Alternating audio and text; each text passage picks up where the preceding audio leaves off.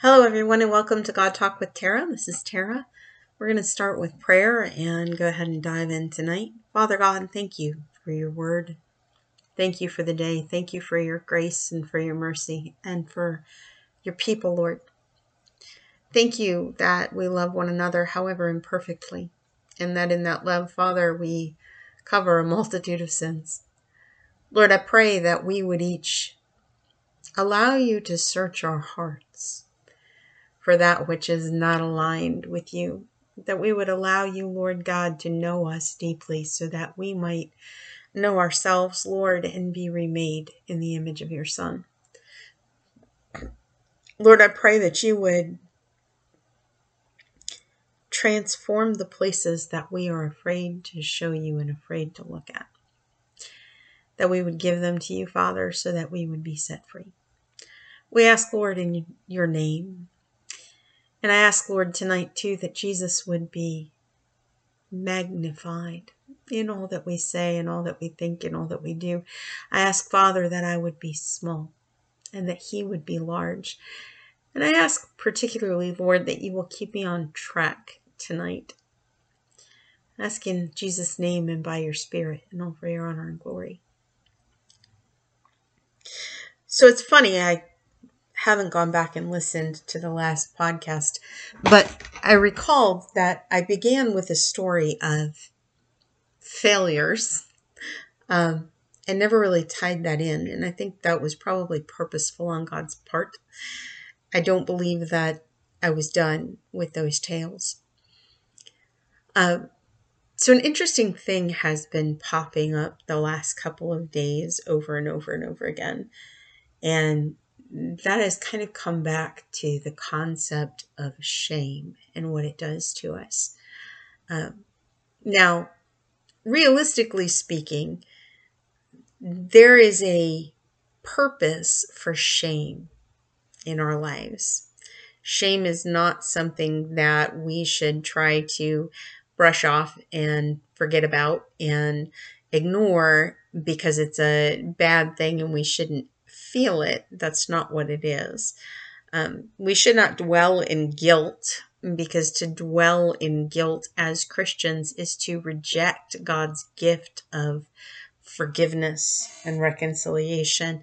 But shame is a little different. It's something that is there for a purpose, much like fear can be there for a purpose and anger can be there for a purpose. We don't dwell in those things either, but we recognize the purpose of them. And so as I was talking the last time, I was talking about how I have done many things and I get going well, and then I stop for whatever reason. I will get distracted. Sometimes it is because the Lord has released me from a thing and I just don't realize that he has. And so I struggle to continue on with it. And then eventually it peters out. And it doesn't really matter whether it is I gave up because I didn't feel like doing it, or whether it is that the Lord stopped pushing me and it took me a while to catch on. What is produced by that, by those times where you begin something and then fail to finish or fail to continue, is a sense of shame, especially when it's something that you're doing for God. You feel like a failure. You feel like you have failed to do something you committed to doing, and you feel ashamed of it. And so the next time that you begin something, you have to overcome the sense that you're going to fail at it. And then every single time it does not look the way you pictured it, you come right up against all of those feelings of shame that are deep inside. Now, these kind of feelings of shame are a hindrance, don't get me wrong, because they do make it difficult to follow God's command. But they're minor compared to other kinds of failures in our lives and the bondage that we find ourselves in as a result of the shame over the things that we have done. And so I want to kind of look at some of some of what the Bible has to say on these topics. So our pastor this past Sunday preached a sermon out of Song of Songs, which was interesting because it really wasn't a love story. I'm used to hearing anything preached out of that being very much on the topic of love, but what our pastor brought up was the line. Let's I actually have the scripture of. It's from chapter 2, verse 15, and it says, "Catch for us the foxes, the little foxes that ruin the vineyards, our vineyards that are in bloom."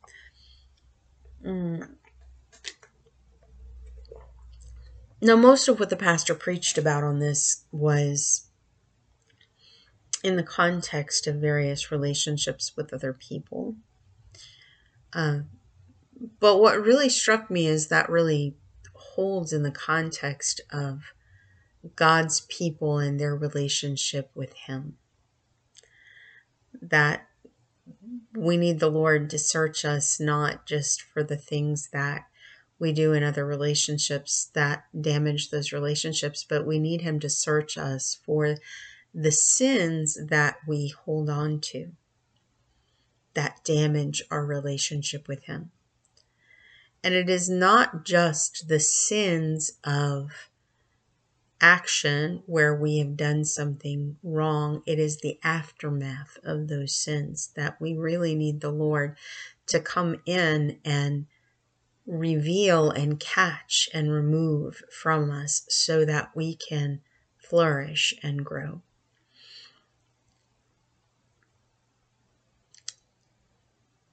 And there were a lot of things that, as I was listening to him preach, ran through my head about, what we could talk about as far as the relationship of the church and God. And, hearkening back to the Old Testament where Israel was forever prostituting itself with other gods and our idolatry and our tendencies in that direction. But really what hit me was the prayer that the pastor offered toward the end of the service when we prayed that the Lord would search us for the little foxes in us, not to make us ashamed, but to help us to be free of them, to help us to be forgiven, and to help us to move on and to grow in faith. And I was looking for where that is, and I actually found where that is in 1 Corinthians, where Paul says to the Corinthians that he has been telling them all the things he's been saying to them. Now, if you've read 1 Corinthians, you will know that 1 Corinthians is not exactly a nice and warm and fuzzy letter. It does indeed have the love chapter in it, but if you look at the context of that chapter, Paul is kind of upset with the Corinthians. The Corinthians have been doing stuff they ought not to be doing, and he is pointing out the areas where they need to grow and where they need to look at their own behavior and recognize that they are off base and that they need to seek the Lord's forgiveness and start acting right. And towards the end of, or in this chapter in Corinthians 4, verse 14, it says, "I do not write these things to make you ashamed, but to admonish you as my beloved children." So this is our desire when God is searching us, is that we desire His admonishment. And we don't desire His admonishment to make us feel ashamed. He does not want to give us His admonishment and His discipline to make us feel ashamed. That is never God's point, is to make us feel ashamed. He will allow us to be shamed. He will allow us to be ashamed in our hearts in order for us to recognize where we are off base. That's the thing about anger and fear and shame and these emotions that we consider to be bad emotions. They're not necessarily bad in and of themselves. They're only bad when we allow them to be in control and we don't pay attention to their purpose. Fear is never to make us afraid. Fear is to make us aware. It's to make us aware that there is danger nearby that we may need to respond to. That is the purpose of fear. Anger is to make us prepared and aware that there is troubling things going on near us, that there is something that we need to react to. And shame is the same way. When we have shame, it is a trigger to alert us that there is something going on that we shouldn't be doing, that we shouldn't be participating in. And we need to pay attention and react appropriately to those emotions. The problem is we oftentimes have done shameful things. And shame attaches to those actions. And if we have not recognized that shame and recognized those actions at the time, we oftentimes overlook that shame and push it down to where we can't see it anymore and we don't feel it anymore. And we don't realize that it's there and keeping us apart. So the place that God really sent me as I was looking for an illustration of what I mean when I talk about this with shame is that it's a later chapter in the Song of Songs. There's a couple of weird dream sequences in the Song of Songs, or at least that's what my textbook said they are. And one of them is in chapter 5, and it is the woman speaking in the Song of Psalms. And there's this weird little interlude that is kind of disturbing. And it says, "I slept, but my heart was awake. Listen, my beloved is knocking. Open to me, my sister, my darling, my dove, my flawless one. My head is drenched with dew, my hair with the dampness of the night. I have taken off my robe. Must I put it on again? I have washed my feet. Must I soil them again?" My beloved thrust his hand through the latch opening. My heart began to pound for him.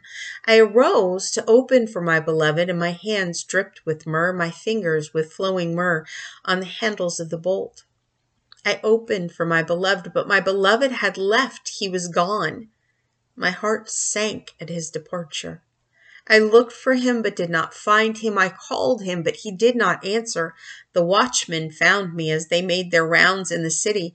They beat me. They bruised me. They took away my cloak, those watchmen of the walls. Daughters of Jerusalem, I charge you, if you find my beloved, what will you tell him? Tell him I am faint with love. And so you have this image of this woman whose love has come to her. And she rejects him. She refuses him entry. He comes with love and words of love, and she refuses him. And then she changes her mind. But by the time she's changed her mind, he's already left, and she goes walking through the city. And as she's walking, looking for her love and despondent without him, others find her and they beat her and they bruise her and they rob her. And they leave her forlorn and broken and bloody. I have to wonder how many of us feel that way, where Jesus has given us the invitation over and over and over again.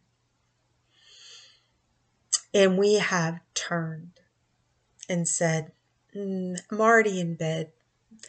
I already took my robe off. I already washed my feet. Do I really need to get up again, Lord? I know you love me, but I don't really want to come right now. I know you love me, but this other thing here is more important. I know you love me and you told me not to do these things, but I just really want to look at that pornography one more time. Or I just need another drink. I'm just going to sneak another kiss. Whatever it is. Or as somebody once put it, I'm not done sinning yet. And so we change our minds and we go to the door and we feel like the Lord has left us. And we feel broken and we feel alone and we feel unworthy. Because of course He left us. He loves us and He is amazing and wonderful, and we ignored Him and went our own way.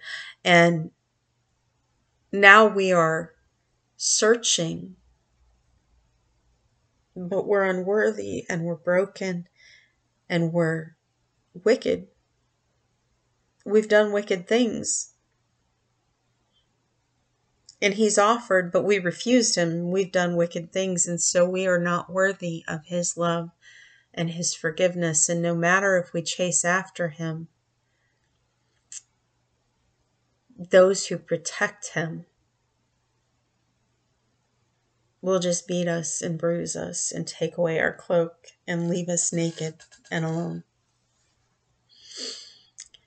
And that is what shame, unnoticed, unacknowledged, and undealt with, does in our hearts. It leaves us locked in the mistakes of our past. Even if we know Jesus Christ is our Lord and our Savior, even if we know that He is God, that shame leaves us locked, separated away from Him, because we know that He is God, and we know that He is love, and we know that He loves us, and He has come and He has knocked at the door, but we also know that we refused Him and that we were unworthy. And if it were up to us, when we are refused and the person is unworthy and we turn away and we leave them, we don't usually come back. And we don't usually welcome them if they find us. And isn't it just a beautiful thing that God is not like us in that?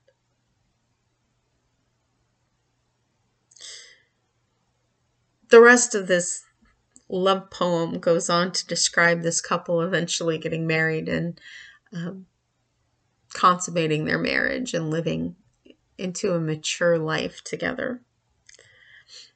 And so there are happy endings. And I want to say there's also happy endings in Scripture. So when we look at Isaiah, I love Isaiah. Look at Isaiah 54, verses 4 and 5. It says, "Fear not, for you will not be ashamed. Be not confounded, for you will not be disgraced. For you will forget the shame of your youth, and the reproach of your widowhood you will remember no more. For your Maker is your husband, the Lord of hosts is His name, and the Holy One of Israel is your Redeemer. The God of the whole earth He is called." That is one of my favorite names for Jesus, is Redeemer.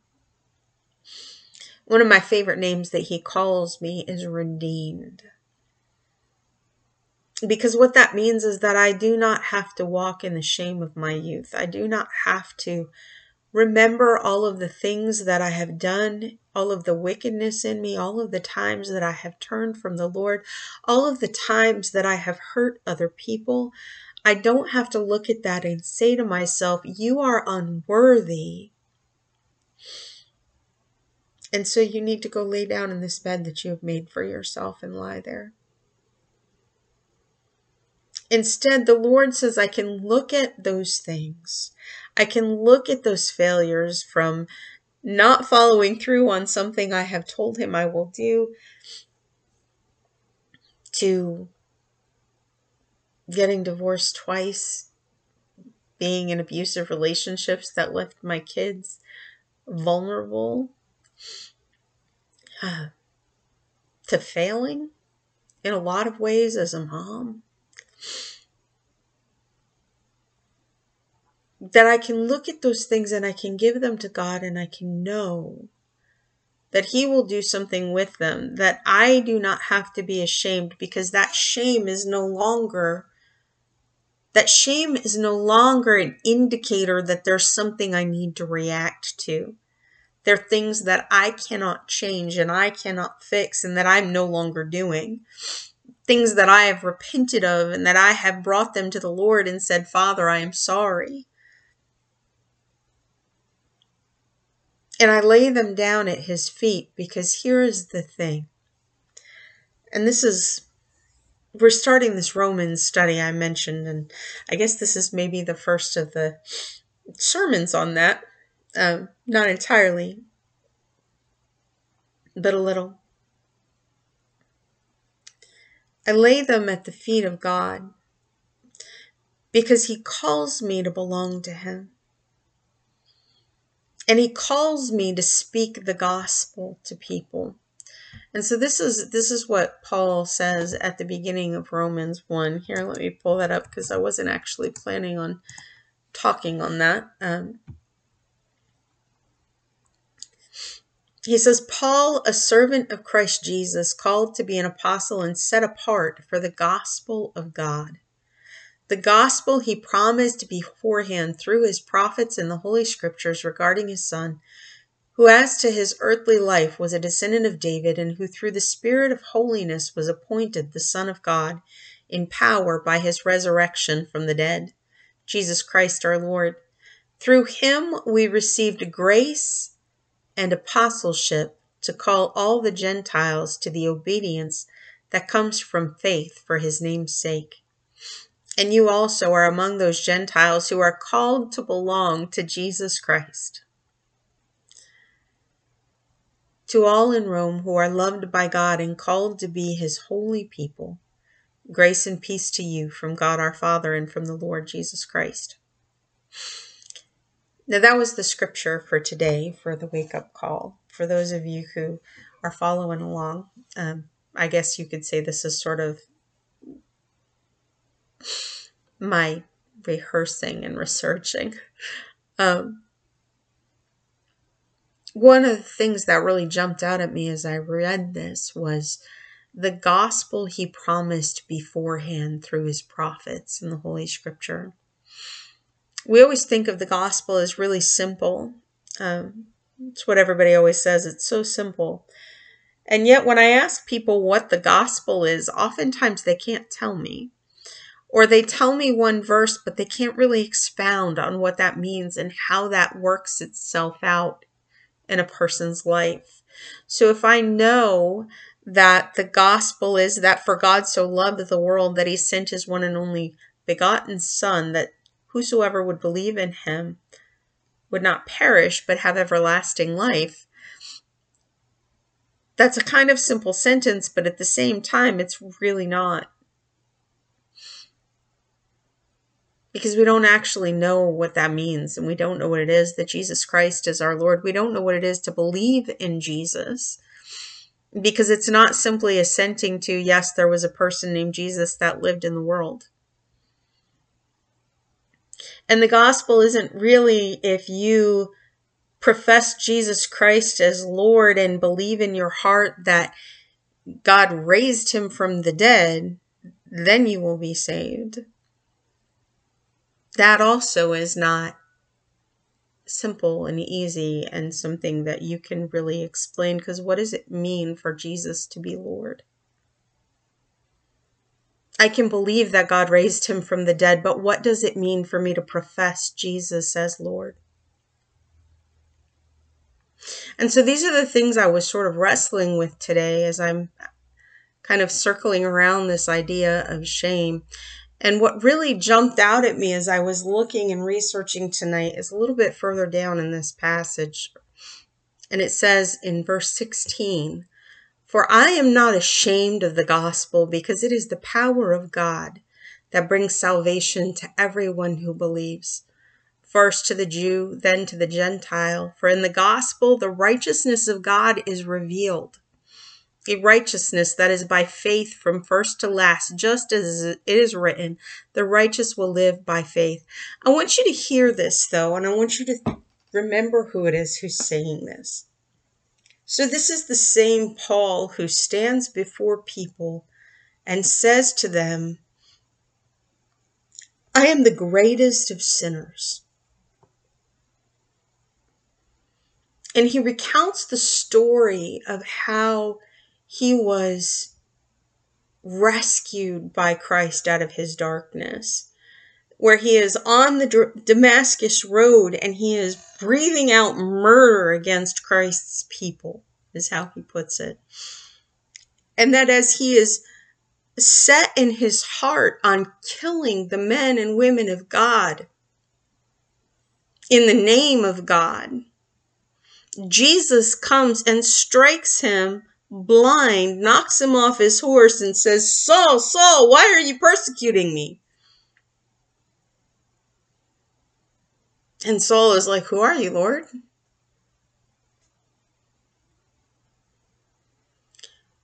And so this is what really struck me as I'm reading this and as I am thinking about shame and the hold that it has in our hearts over the things that we have done, the things that we try to hide. Even as Christians, as we walk in the world, there are things that we want to hide. There are things that we have done when we were young and stupid, or when we were old and selfish. There are things that we have done that we don't want the world to know. Because if the world knew, they would think we were terrible people, unworthy, just like we think of ourselves, that we're terrible people, unworthy of love. And so we try to hide those things that we are ashamed of. We bury them very, very deeply. And every now and then they seep out and they make us sad or angry or isolated and alone because we're hiding. But the reality is God already knows. There is nothing in you that is hidden from his sight, and he loves you. Even if you don't believe in him, he loves you. Even if you think that there was never such a thing as God, he loves you. Because his love for you is not dependent upon whether or not you think he exists. He's more real than your unbelief. And he is love.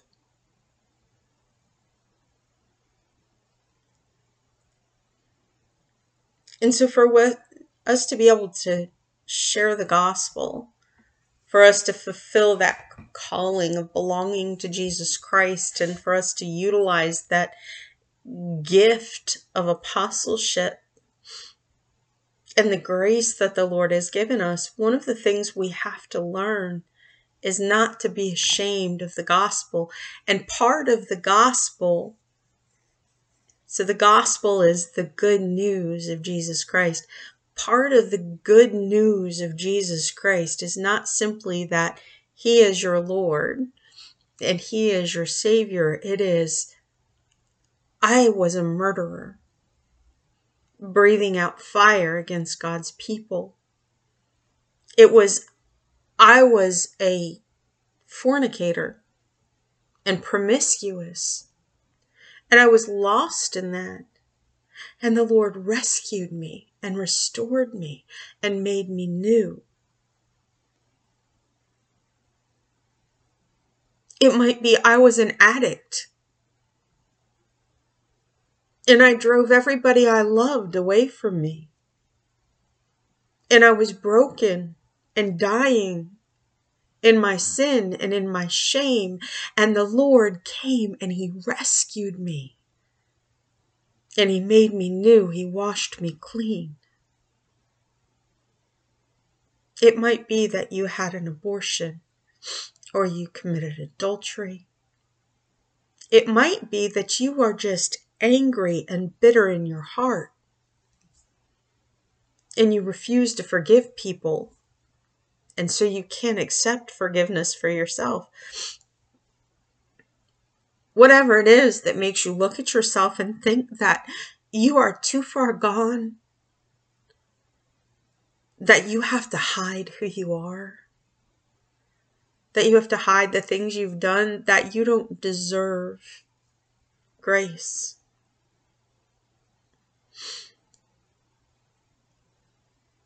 That you could never believe that that was for you.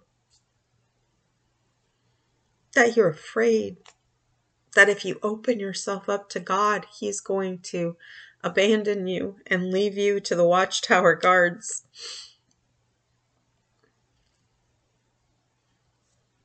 The good news is that Jesus Christ came for you.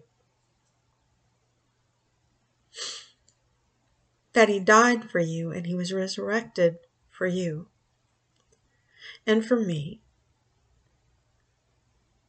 and for all of creation, to redeem us from our shame and transform our past into the good news that He can wash all of that clean, that He can take all of that and make it new, that He can bring transformation to your relationships, that He can bring transformation to your past, that He can bring transformation. He is the God of time and space, of all of creation.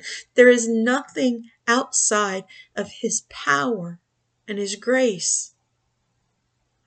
There is nothing that He cannot transform and turn into the gospel of Jesus Christ.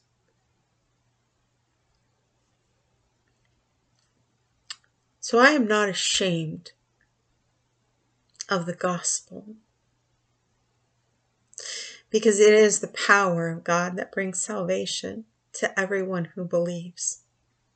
And I believe that Jesus Christ is the Son of God, and that I belong to Him, and because I belong to Him, He will rescue me and accept me. He will wash me clean and make me new. And then He will take every bit of all of the things that I have done horribly wrong in my life, and He will use them to rescue others. Because that's the good news of the gospel, is that there is nothing in your life that God can't use for His purposes if you will give it to Him. Give Him your shame, and He will give you a righteousness that is by faith. Father God, I don't know who needed this tonight besides me, but I thank You for Your words, and I thank You for Your hope, Father God. I thank You for Your Son, and that the gospel is something that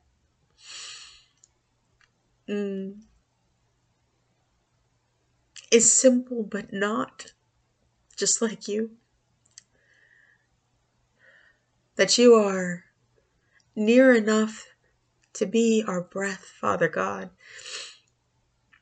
and gentle enough to love us when we're fragile.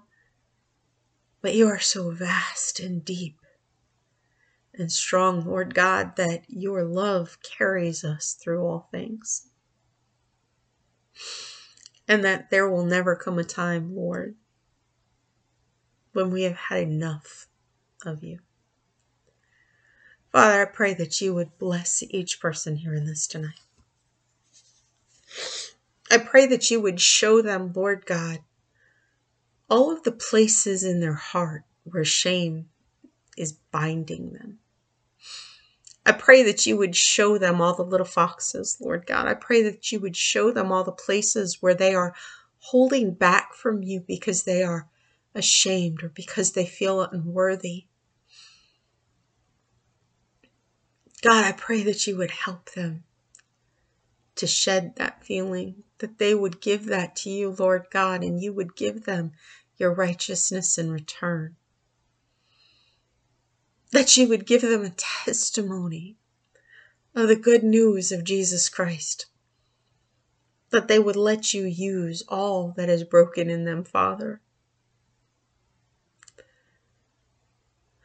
to make something glorious and beautiful. Lord, we thank you for all that you do, and I thank you for your Son. In Jesus' name, amen. Be blessed and be a blessing.